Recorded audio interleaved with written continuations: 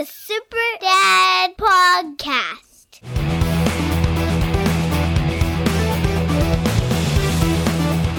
Welcome to the Sober Dad Podcast, episode 60. I hope you all had a great Christmas and a good New Year's Eve. It is now 2024, so Happy New Year. And obviously, no shows last week. I guess I didn't really make an announcement about that or anything, but was enjoying time with family, was able to go up and see my parents, so the kids got to hang out with their grandparents, so that was fun. And in that time, if you're hearing a difference in audio quality, I upgraded a few things around here, so hopefully that translates into the podcast. So seeing as how it's New Year's, I figured we would go ahead and do a resolution themed episode and cover New Year's resolutions and how likely people are to stick to those and common themes and things like that. I put a post out on X this morning lamenting the fact that when I return to the gym, it's going to be very crowded, as it always is at the beginning of the year. And an article that I have here kind of explains why that is. But anyone that goes to the gym regularly and has for many years notices a trend. Every year at the beginning of the year, the attendance to the gym picks way up, and there's a lot more people there, a lot more waiting around for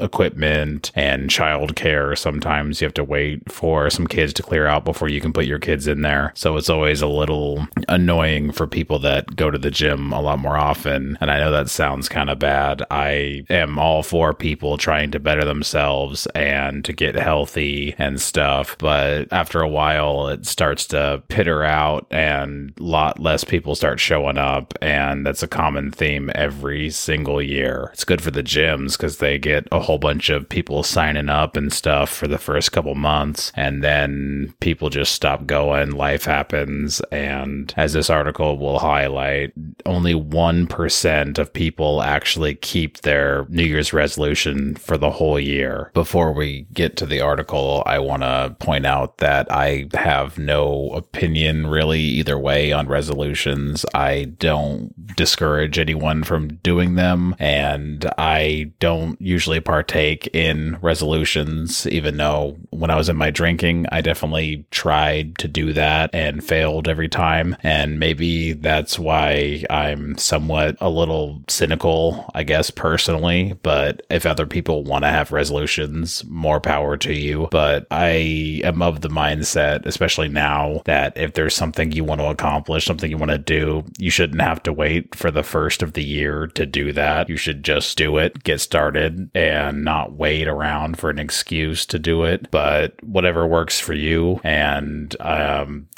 just don't want this to dissuade anyone. Not that I think it actually would, but these statistics and these numbers are a little daunting. So if you actually do have a resolution and you stick to it and stay with it, then you can be proud to be one of the very few that actually follow through and get them done. So the article I have pulled up here is from Forbes Health, and they surveyed 1,000 adults, and they were looking at basically what the most common overall theme was for resolutions for 2024, and it came in as physical health was the overarching theme. The largest grouping of people were focusing on physical health, whereas last year they were focusing on mental health, which I think was still some residual effects of COVID and the lockdowns and all that stuff. So seems that people are more focused on the physical this year. And the poll says out of the 1,000 people, 62% say they felt some kind of pressure to set a New Year's resolution, where women were 64% and men were 60%. And it doesn't really specify what pressured means, whether it was peer pressure or it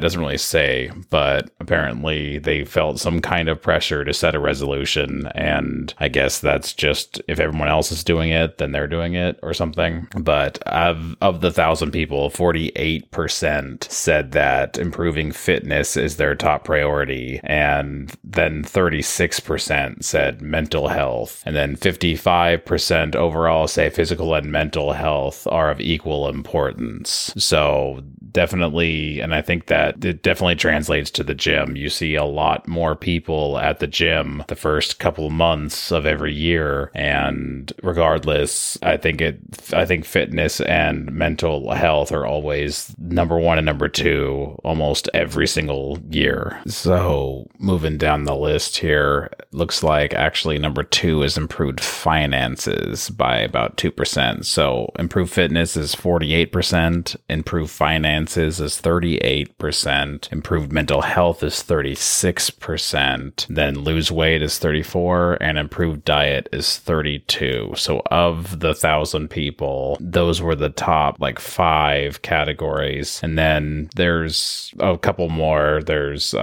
stop smoking was 12% of the people asked. And then way down at the bottom, unfortunately, is drink less alcohol is 3%. And none of the categories here were drink no alcohol or anything like that. So it doesn't seem that sobriety ranks very high. And not surprised by that. I would actually be surprised to see a more than 0.000 something percent of people saying that they wanted to get sober, be sober. But I mean, out of 1,000 people, 3% will say drink less alcohol. So that's 30 people. That's not terrible. I mean, that's still a good thing, but definitely a small number out of all those people. But that could just be me projecting. Maybe out of those thousands of people, they were majority of them average drinkers, regular drinkers, whatever you want to call them. But I grew up around people making resolutions about drinking less or quitting drinking, and I in turn did the same thing. So it's probably just projection. So moving on, we're going to go to how long resolutions typically last. And surprisingly to me, only about 1% of people don't even make it to a month. So 1% of people make it less than 1 month, and then 8% make it 1 month, 22% make it to 2 months, and another 22% make it through 3 months, for an average of 3.74 months. So that's the average length of a New Year's resolution. And with that, if you can make it past there, you're doing pretty well. But like I said before, scrolling down, only 1% of people actually make it the full 12 months. So looking at these numbers and from personal experience, I believe that the thing that most of the people on this list, especially the ones that only make it to 3 months or so, what they're missing, the key ingredient there is accountability, which if you've listened to this show for a while, you know that accountability is one of my main things. I'm very big on accountability, and being accountable to somebody, regardless of what your goal is, makes you far more likely to achieve that goal. I believe that I referenced actual statistical numbers on the episode about accountability, and being someone who is creeping up on 1 year of sobriety, it is definitely the accountability, I think, has been the number one thing that's been keeping me going, knowing that if I relapse, if I fail in my sobriety, I'm not only letting myself down, but I'm letting down my wife, my kids, my family, and part of my accountability was even starting this podcast. And if I fail at that, then I feel like I personally failed you guys as well. So I think that if you are going to approach approach a resolution, you should approach it the same way that you do with your sobriety, or if you're a loved one of someone who's in recovery, the same thing. You need to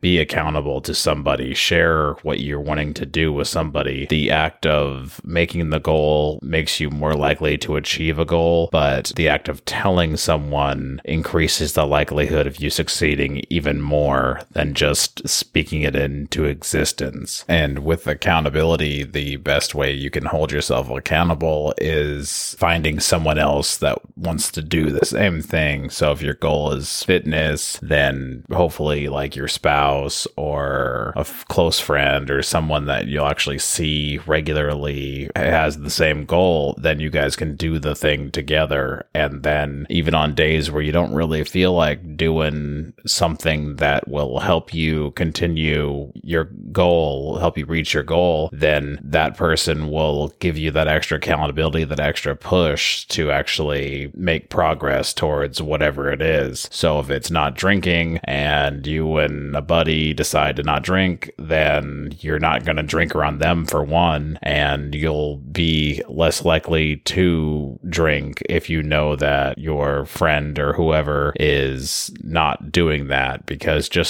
shame is a powerful motivator. Guilt is a powerful motivator, and it can be used for good, I feel, and it should not be for lack of a better thing, shame should not be something to be ashamed of if you can use it for good. So don't shirk away from accountability and team up if you can, I guess, is the short version of that. And for me, going forward, I'm going to try to stick to the same schedule. Mondays and Fridays have been working better for me as far as releasing episodes. So Monday will be episodes like this, sobriety related, and then Friday will be more of the parenting aspect with also mixing in some sobriety stuff. And yeah, that's all I got for you today. So I think I forgot to say this in the beginning, but if you want to get a hold of me, I can be found on X at SoberDadPod, and you can email me at SoberDadPodcast@gmail.com. And until Friday, I'm John Skillman, and remember to raise your kids and not glasses.